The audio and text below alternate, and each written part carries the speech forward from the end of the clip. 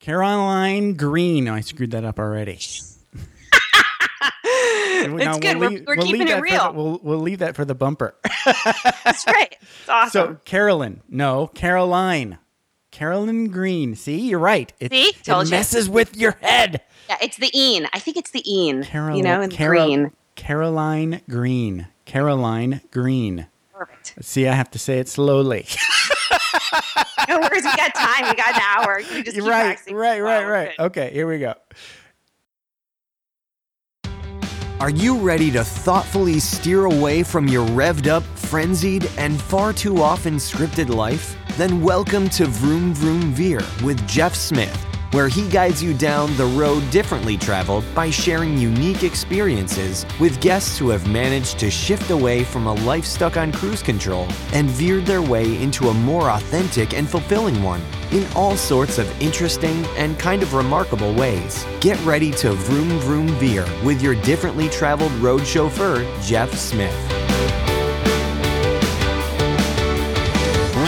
Elioff, thank you so much for being on Vroom Vroom Veer and welcome to the show. How's it going? Thank you so much. Oh, it's going great, Jeff. Thank you for having me.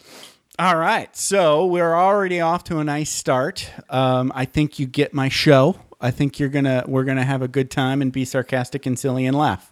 Oh, I love sarcasm. It comes and to me, that makes a good show. Yeah. There you go.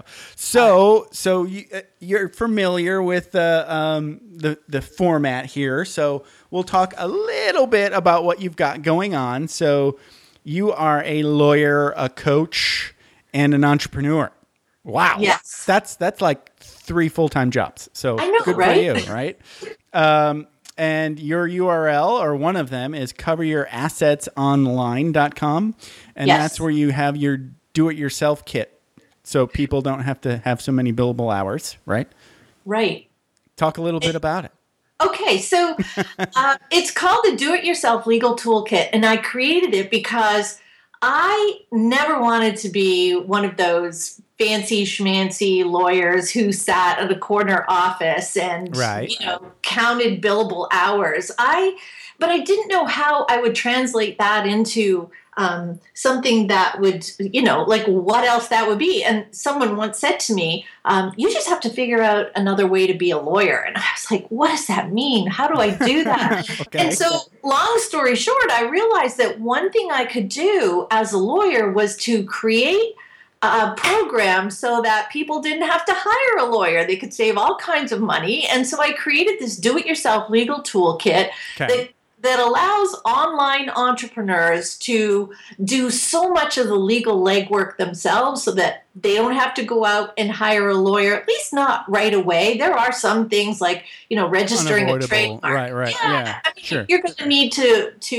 consult with a lawyer eventually, but especially when you're just starting out and you want to get those legal documents up on your website or a client services agreement, it's all in this toolkit, and it saves a ton of money in legal fees. Wow. Well, that sounds cool. I like it. And I kind of, there's a couple of attorneys where I work now, so I know what you're talking about. They're on staff, so I don't think they get billable hours anymore. So I think they just have a salary and then they're there. And there's other people that get billable hours. And they're there. Right. And they're there. And they're there. They're there. Well, they're doing what they do. I have no clue what they review things and say, no, definitely not. I definitely don't do that. If you want to do that, we have to talk way more. How bad do you want to do that? So that's cool. But let's go back in time now and talk about the once upon a time there was a little girl named Lynn. So where did you grow up?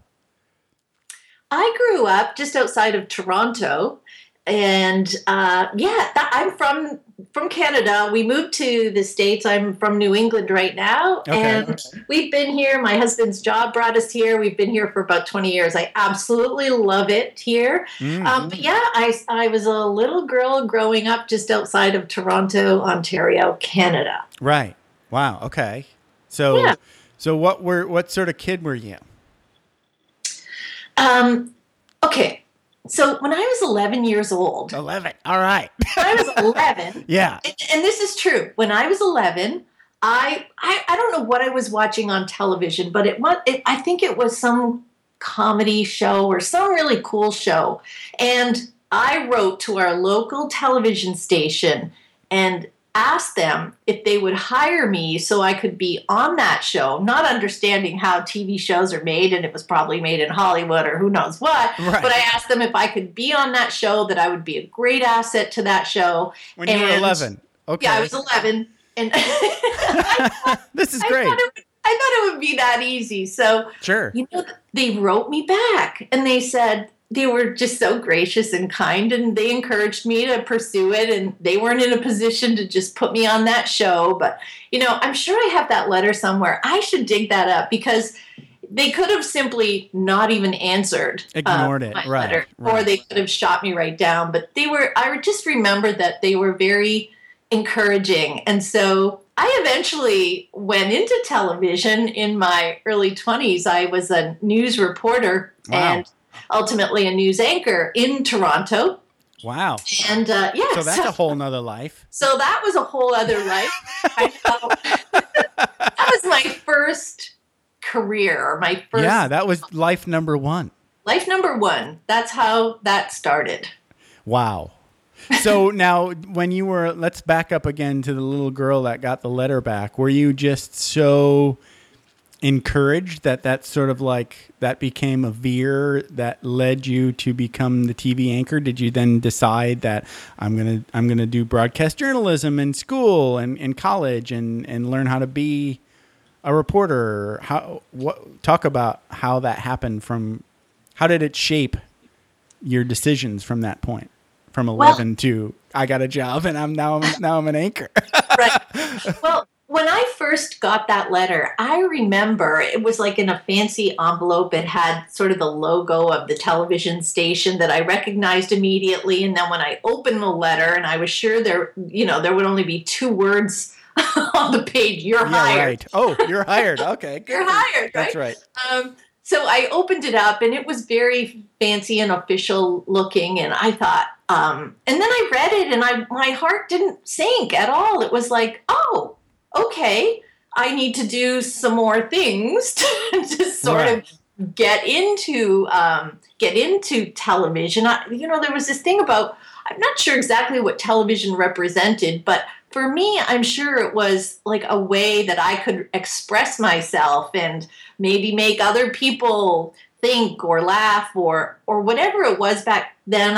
I cannot be clear, but I think ultimately what it became for me was a way for me to it was a creative outlet for me. And so journalism seemed to be the way to get into. I wasn't going to be an actress or anything like that. I had no desire to do that. So okay. I applied for a job that was, I don't know, like an hour out of Toronto. It was a radio job. And I decided to they wanted a tape. And so I brought up an audition tape. And as I got there, I got lost, and I ended up at the TV station instead of the radio station, because I just followed the tower. I didn't know where it was, but I saw this great big tower. This is so true. I believe it. And I thought, okay, I'm here. It's a TV station. This is the wrong place, but I'm going in anyway because I'm here. And I went in, all right, and I asked for the news director, and they came out and saw me, and they offered me a job on weekends doing the weather. Wow. And that's how I got started. Oh my goodness, that's an amazing story. Jeez. You got lost going to a radio station. I did, but listen to this. So when this news director, and she was amazing, and she said, "Do you think you could do the weather on the weekends?" And I'm like, "Yeah, sure, no problem." And then she said, "Come back next week, we'll do an audition, because I think you'll be perfect. You've got the job, but let's just make it official. Let's do the audition." And I did the audition, and I was so horrible. I was so bad. Yeah. I had no idea what I was doing. Right. And so now she's trying to figure out how to unhire me. Oops. Oops. What have I done? And so she said, "I'm going to let you try it again next week, but I want you to really do your homework." And I mean, that was like the best thing, because I went full throttle into understanding everything about TV and meteorology. And in 1 week, you have no idea what I accomplished, Jeff. And I believe it. Yeah, you watched a lot of TV news and weather. And weather, right? Wow. And so you learn how to stand and point. And point to like a green screen. Right. And how to look over there and like pretend like you can see it. Wow. And give the web, so I did it, and that was sort of, that started me down that path. And so I think one thing I do have, and I've always had going for me, is sort of a boldness to try new things and not worry about what might happen. Yeah. No, I was just thinking about this myself, that it seems like it's like this random sort of, it might be woo-woo, you could say that too. Yep. But it could also just be because I have this weirdness too, that what I like to lovingly refer to as awkward public fearlessness. Ooh, I like that. And it gets us in trouble sometimes, right? Yep. I don't know if it gets you in trouble, but it gets me in trouble a lot. Where it's almost like I have this sort of like dial on me, right? Yeah. And it goes all the way up to 11. And then the next switch is infinity, right? But I have to dial it down for like working in banks or around lawyers and, a lot. Then more like around 2, where, you don't make any jokes and you kind of like tamp everything down, right? Yeah.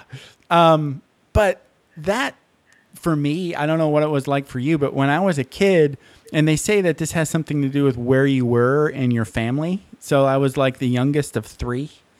And there's a bunch of literature about how that kid becomes the attention sort of seeking personality. So what was your family situation like? I was I have a brother, and I was the oldest of the 2 of us. Oh, okay. So that theory does not fly. There goes that theory. That was it. I was the oldest, and I was a real, I don't get it, because I think on one hand, you might have seen me as a kid, and I wasn't like the loud, boisterous class clown, nothing like that. I was pretty quiet, actually, and I observed a lot. I would ask a lot of questions, so I was very inquisitive. But something was drawing me to that, and I do think it was that sort of fun, creative side, and then also learning. When you're covering the news, you also become, very informed about the world and all of that. So it's just an amazing experience for me. Yeah. Okay. So there's one big story. Yeah. That I bet like not a lot of people know, because now this has got to be interesting, because then in storytelling terms, so once upon a time, there was a girl named Lynn. She wrote a letter to a TV station, and then yada, yada, yada, she got a job as a TV anchor. Exactly. Period. ... And then... And then a similar thing happened. Okay. Again, like, this is, when I look at it, this is a real pattern for me. Right. No, for sure. So here's the thing. So we moved to the States. My husband's job took us here. And at the time I was pregnant with my 4th child. Wow. And so I left my job in television. As a TV anchor. So that's you're definitely a big deal. Yeah, it was a big deal. But it is a big deal. Along, I had always wanted to go to law school, but I had this thing going, a great career, so there was never really an opportunity for me to do that. Okay. When we moved to the States, there was a small window of opportunity for me to apply to law school. I didn't have a work visa. I was pregnant and wasn't really thinking about working anyway. Okay. And B, there was a law school down the street. Oh, perfect. Literally 20 minutes. It's the only law school in Rhode Island. Wow. And I thought, well, isn't that interesting? Isn't that a little woo-woo convenient? Isn't that just so convenient? Right. And so I said, I'm just going to apply. Why not? Yeah, sure. There were all kinds of law schools in the Boston area, as you can imagine. But I thought that would have been a drive. That would have been a drive. But I thought, if it's meant to be, if I'm meant to go to law school, then I will get into this law school. And I just kind of left it at that. And I applied and I got in. Wow. And then I went to law school. And I absolutely loved it. But the weird thing is, as it got closer to graduation and everybody was saying, oh, where, all these firms that they wanted to go to, I had no desire to go work in a big law firm. And that just has never been my thing. And I think the entrepreneur in me was starting to rise up. Right. Yes. It was like, okay, what do I really want to do? And that's when somebody said to me, you just have to find a different way to be a lawyer. And then the whole life coach thing happened. And then it was the whole, I was veering because of the, what kind of a lawyer wants to go be a life coach, right? So this is funny because I just talked to another, my last guest that I recorded. She hasn't been on the show yet. Her name's Caroline Green, and she calls herself a recovering lawyer. Uh-huh. I've heard that term. I don't know that I'm recovering. I think you're still okay with it. Yeah. Oh yeah, I love being a lawyer. I don't think I was ever tainted by. Right. Well, the thing is she did the grind in the law firm. Yeah. That's what she's recovering from. I know, and I've heard so many lawyers say that, and I thought that's so somehow you dodged that bullet. No, I loved law school and just what I learned and how I learned to think and all that. And because I wasn't just coming right out of college going into law school, my experience was entirely different, I think. And that's why I really, really enjoyed it. I earned my way into law school and really had thought about that's what I wanted to do, but realized that I didn't want to come out of law school and do the typical thing, which I tend to not do in my life. And so I became a life coach. Wow. A life coach lawyer. Now, I just let's get it down into the weeds a little. Okay. So, how did the when you graduate, you already decided right away that you don't want to go out and work for a law firm, but you are a lawyer, right? So did you set up the cover your assets online first?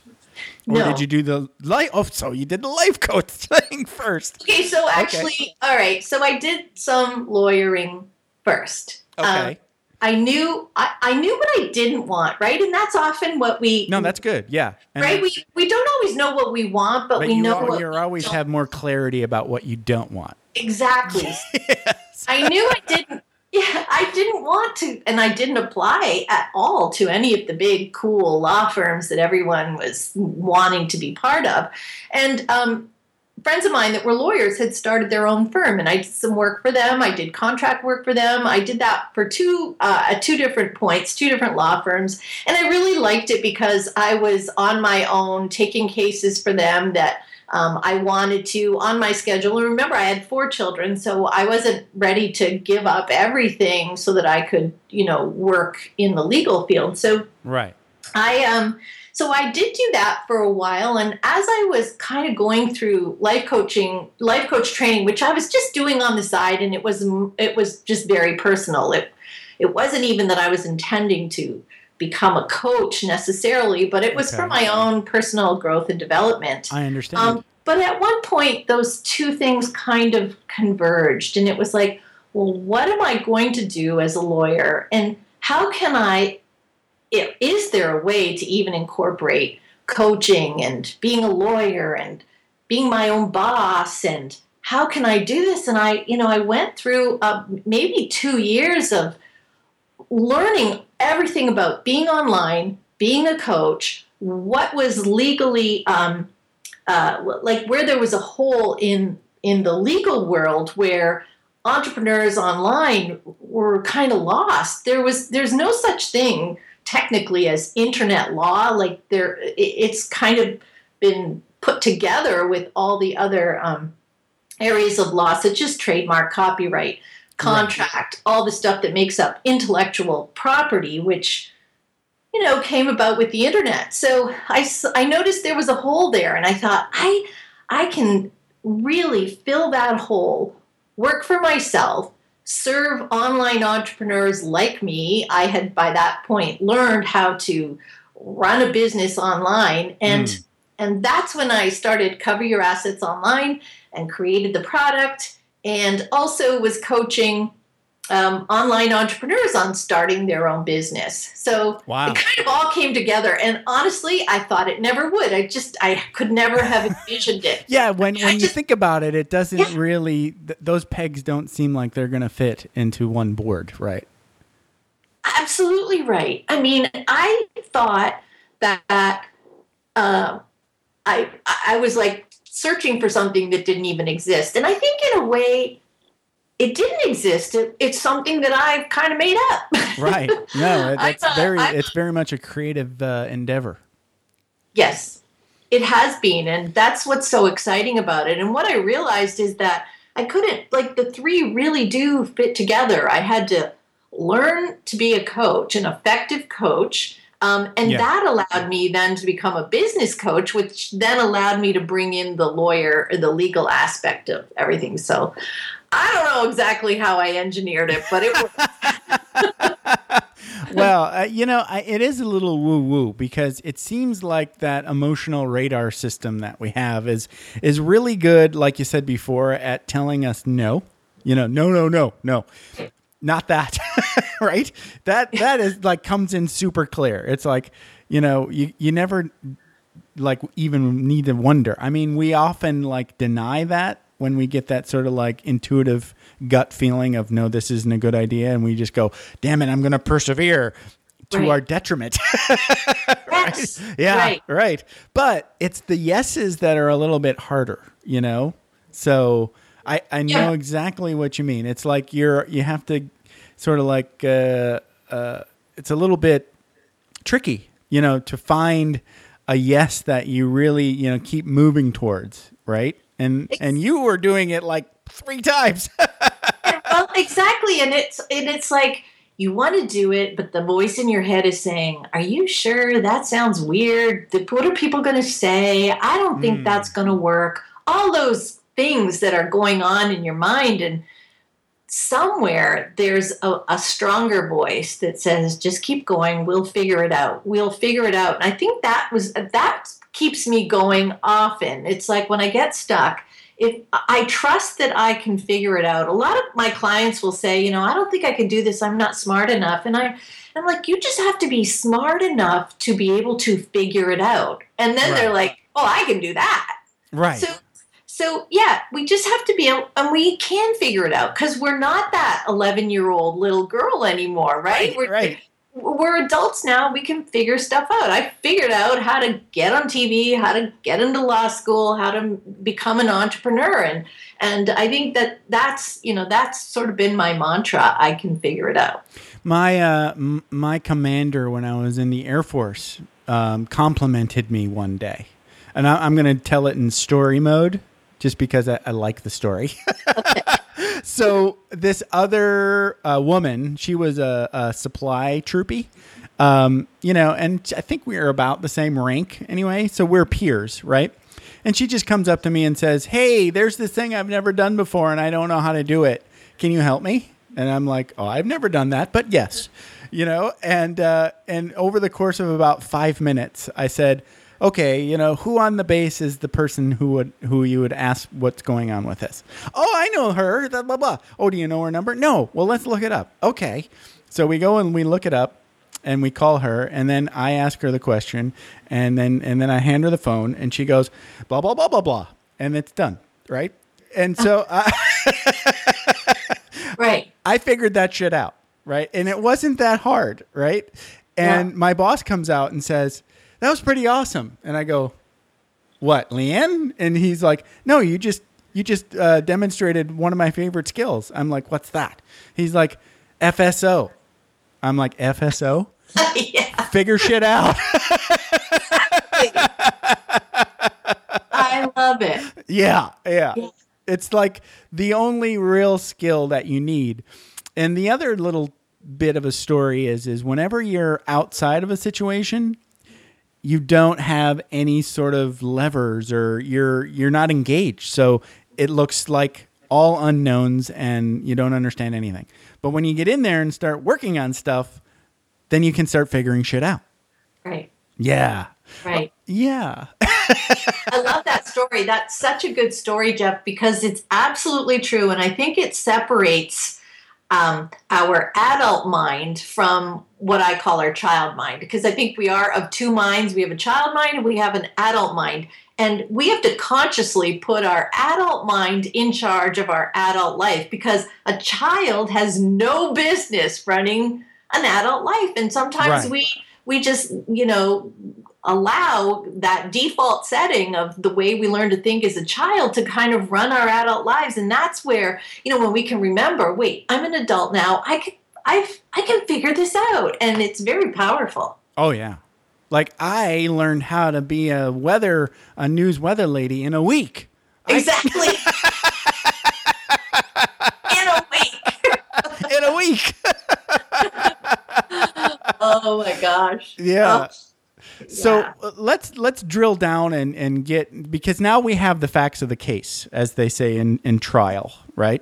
Yes, exactly. Right. So you were a little girl. You eventually, I like the 11-year-old story. That was the best. So you go and you become a TV reporter. And how long were you a TV reporter? 10 years. 10 years. Yep. And you start off on weather. Yep. And where did you move from weather? Sports. You were sports? I did sports.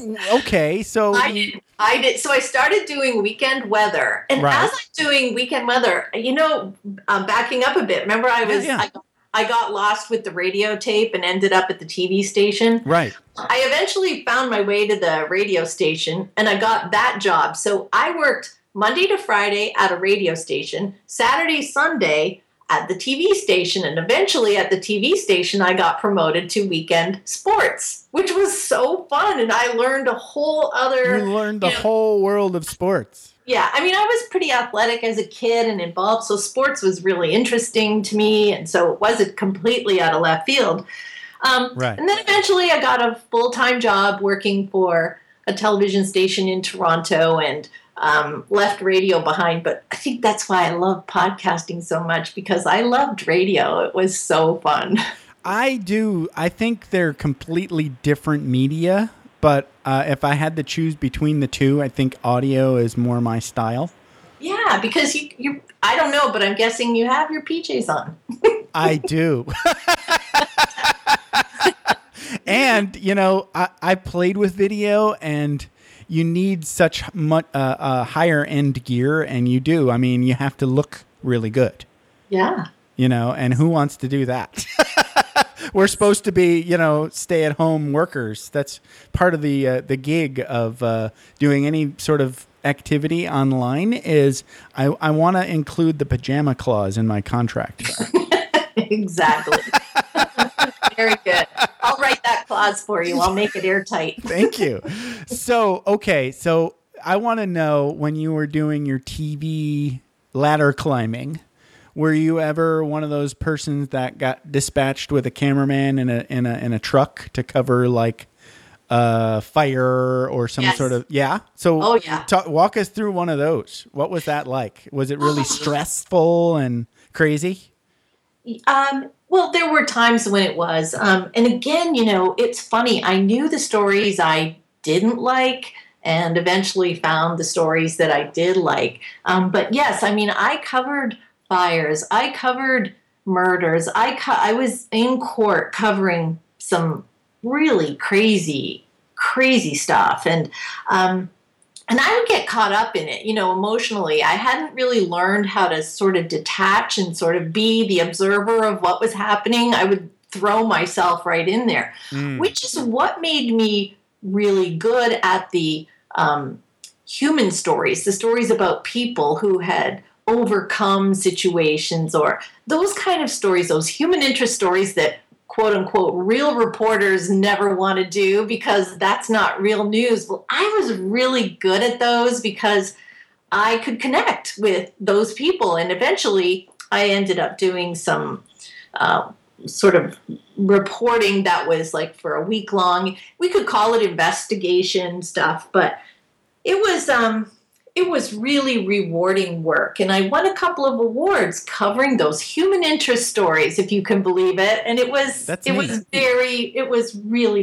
wonderful. And so I think that woo-woo part of me was there, and I was aware of it, but barely. I just knew that that's what I didn't want, and then what I did want. And so those stories always resonated with me. Yeah, do you know who Alex Bloomberg is? I know that name.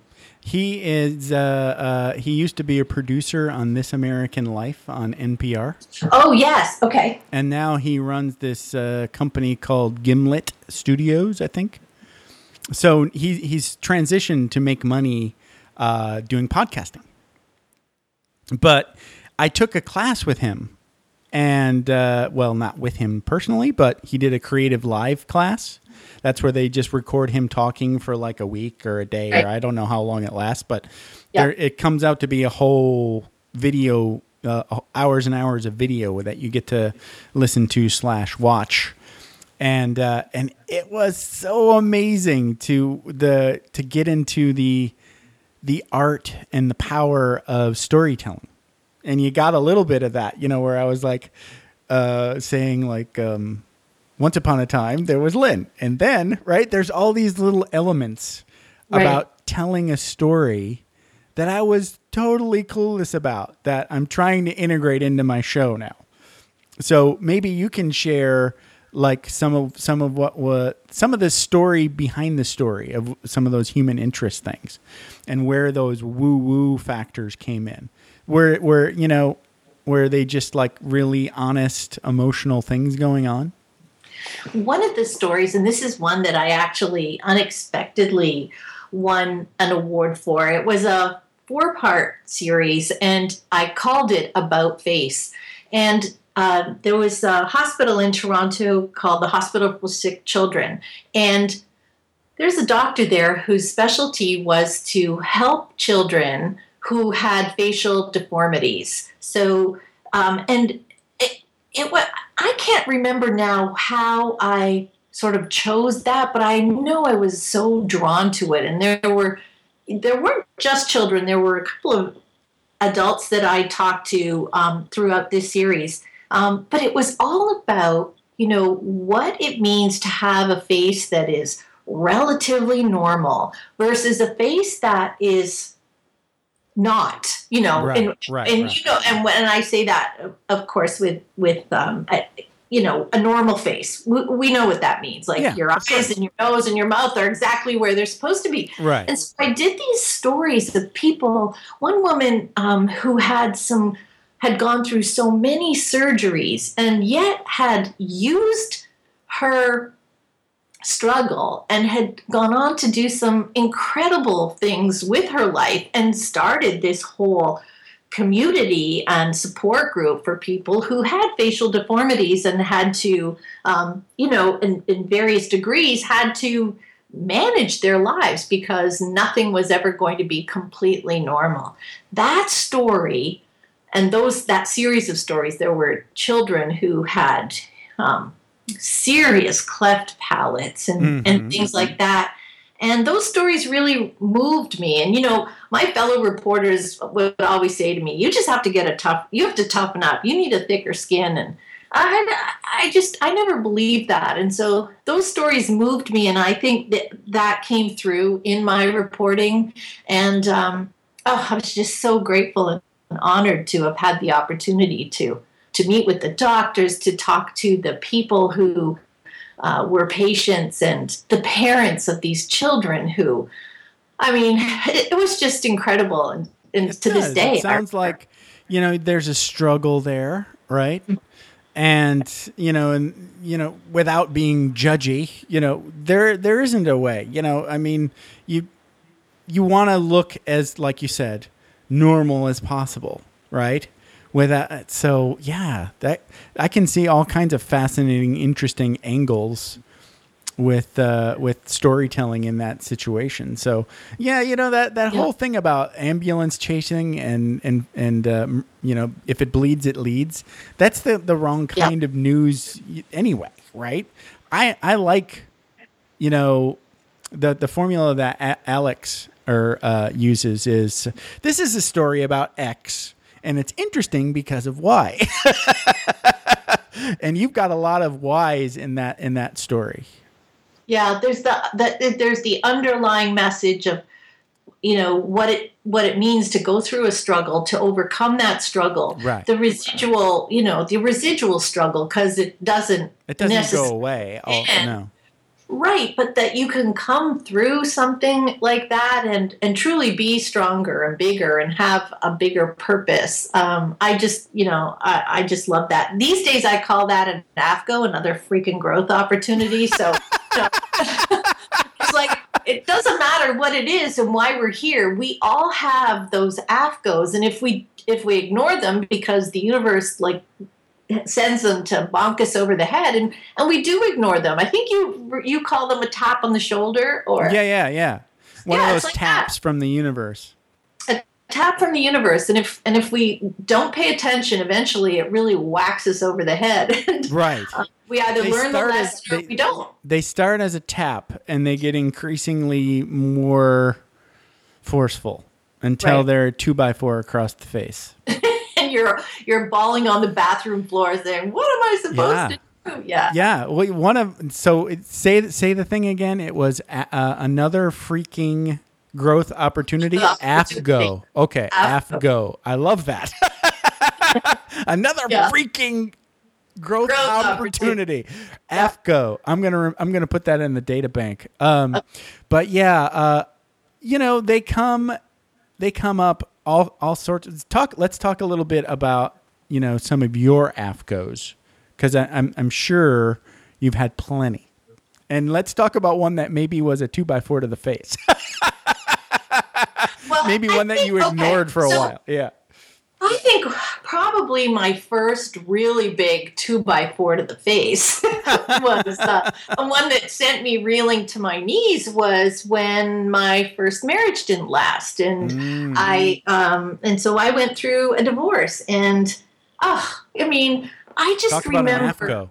I can remember thinking, I can't imagine being on the other side of this, and realizing I had to go through it, and not really understanding anything about AFGOs then. But I came upon a book by Harriet Lerner, The Dance of Anger and The Dance of Intimacy. Those two books I remember reading as I was going through that, and I thought, oh, this is supposed to be teaching me something about me, that yes, I was going through a divorce, but it was more than that. It was bigger than that. I was supposed to learn something big from that. And I did. I got a lot out of that divorce, I'll tell you.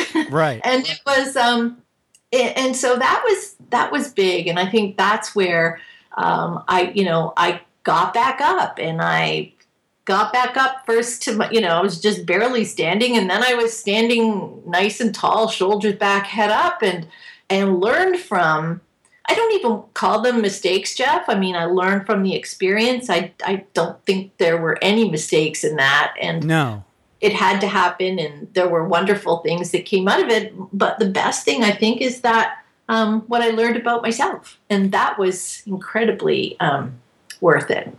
So were there sort of like hints before the 2x4? Like little gentle taps you were ignoring? You're like, meh. Oh, I think so. I decided after 2 years that I needed to be out of the marriage, that it wasn't going to. It wasn't going to work. It wasn't going to work, and it wasn't going to serve me to stay. Although, who knows? Maybe if I stayed, it would have been worked out a different way. But one way or the other, I was determined not to settle for the status quo, and so I probably had taps, but it didn't take, I didn't want to stay and wait for something to happen that would be, that would make everything all right. I needed to make it all right. And so I was the one who decided this is what I need to do to make it right for me right now, because there's no guarantee anything's going to happen that's going to fix it. Right. So I think there were probably a few taps, but I don't even know that it had to be a slug across the head. Maybe you listened to one of the taps. I think I listened to the taps, but ultimately, it hurts. It is. It's really rough. Because that whenever you talk about ending a relationship like that, you are like reordering your entire life. So yes. it's not, I mean, even if you have to do it, it's just like such a gigantic pill to swallow. Exactly. So there was no doubt in my mind that I had to do it. It doesn't make it easier. But it did make it easier. No, it did not. No, anyway. I get it. No, but you survived, and anything you survive Absolutely. makes you stronger. So are you still working on your LynnElioff.com, your coaching site? Yes. Okay. So Talk a little bit about that. That's more about the coaching, and I do some personal coaching as well as business coaching because, like I always say, starting a business is an AFCO of epic proportions, right? So you start a business online, and that's where all that stuff comes out, all your insecurities, the self-doubt, everything. So as a business coach, I also coach people through that because, I'm sure you understand too. It's like, oh, this is such a great idea. Why did I decide to do this? So the LynnElioff.com is really about coaching, self-coaching, personal coaching, business coaching, and then the CoverYourAssetsOnline.com is just all the legal stuff. That's like the practical stuff you need to do to protect your business. Yeah, and I saw a really good example somewhere in your stuff. I don't know if it was your one sheet or your site, but you talked about an example of you get an email from somebody saying you've used a copyrighted image on your website, and you need to give us $5,000 right now, or else we're going to sue you for $1 million or something like that. It's essentially how it comes out. And that actually didn't happen to me, but a friend of mine emailed me that she forwarded the email to me, saying, what do I do? And I'm like, I don't know. I'm not a lawyer, but I spent like a couple hours researching and I figured out that it was a scam, but still we had, she probably freaked out about it for like a week. Yeah. Yeah. It's scary. First of all, sometimes it's a scam, but not always. Like there are online entrepreneurs who think that, if it's on Google, then I'm free to use it. If we're just talking about images, and that that'll get you in trouble. And so there are copyright, trademark considerations that people don't know. They don't know what they don't know, and that's why I felt like if I created this toolkit, I could put everything in there that they need to know, and then they can take action from there. So with regards to something like those images, I've heard those stories everywhere. I hear them all the time, or I have someone like you telling me that they know somebody that it happened to. Right. So there is a way to handle that, but a lot of people were just paying. I know, right? And not doing any. Yeah. So that's and and I get it too. I understand why they paid. Yeah. Too, because they're like, I don't want to deal with this. It's not that much money. I'm just going to pay them. And I'm like, that's extortion. Well, not only that is like, how do you know that that's just not somebody saying, hey, I saw you use that image and you're not supposed to, so pay me some money. And they aren't the rightful owner of the image either. Right. No, totally. And that's when I learned like there's telltale signs of scam. And then there's like you said, they might be legit. But if they're legit, that you can tell. You can tell, or at least you can investigate and find out. I mean, exactly. Yeah. Well, this has been a blast. Wait a minute. Did we leave anything out? Do we have to hit anything? Do we need to say your URL again? Coveryourassets.com. Jeff? Coveryouраssetsonline.com. Right? Did I get it right? There you go. And then Yep. the coaching site is Lynn Elioff. And I got the name right, I think. You did. Yay. You got it. I kept thinking Elioff for the last week or so. So Elioff. And that's where you can find out more about the coaching stuff, the business/personal coaching. So this has been a blast. I'm glad we're finally able to lock this down. Time zones be damned. Jeff, you are so fun to talk to. You ask such great questions, and you really got me thinking about, that letter when I was 11. I hadn't thought about that for a while. So this was fun. Thank you. Well, I'm glad. I had a blast too. I'm glad we were finally able to nail it down. Agree. All right. You have a good one. Thanks. Thanks so much. Thanks for taking the time to ride along with us on another episode of Vroom Vroom Veer. For podcast info and show notes, be sure to head over to vvveer.com. That's VVER.com. Man, that's fun to say. And we'll catch up with you next time here on Vroom Vroom Veer.